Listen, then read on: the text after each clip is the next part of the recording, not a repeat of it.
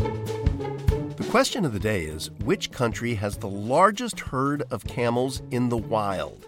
And the answer is Australia.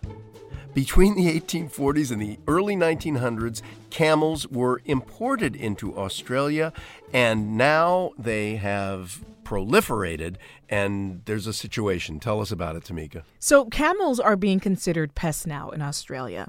But before we get to that, let's jump back to the early 1600s when the first European man set foot on the continent. He was a Dutch explorer, and when he got there, there weren't any camels at all. I believe that. So by the mid-1800s, camels were everywhere. And how does an animal that's native to the Middle East end up in Australia? By ship, I assume. They were imported, right? You got it right. And by the early 1900s, there are nearly 20,000 of these animals around in Australia. So I assume they were used for the same sorts of things that they were used in their native lands, for transportation, as pack animals, especially in a hot, dry climate. Exactly. And by the 1920s, they're not needed anymore. Cars came along. Of course. And at that point, they get transitioned from being a valuable asset to a pest. Right, because I'm sure people just let them go in the wild and they became sort of wild animals. What kind of devastation are they wreaking today, and what are people doing about it?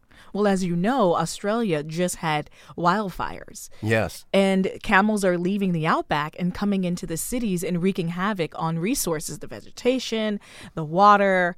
And now the government is trying to figure out how do they cut back on the camel population. So they're trying different things. They're trying to create tourist attractions, sell the meat, sell the milk. Wow. So they're trying a lot of different things, but it doesn't seem to be working. The numbers are still growing. Well, thanks so much, Tamika, for getting us over the hump.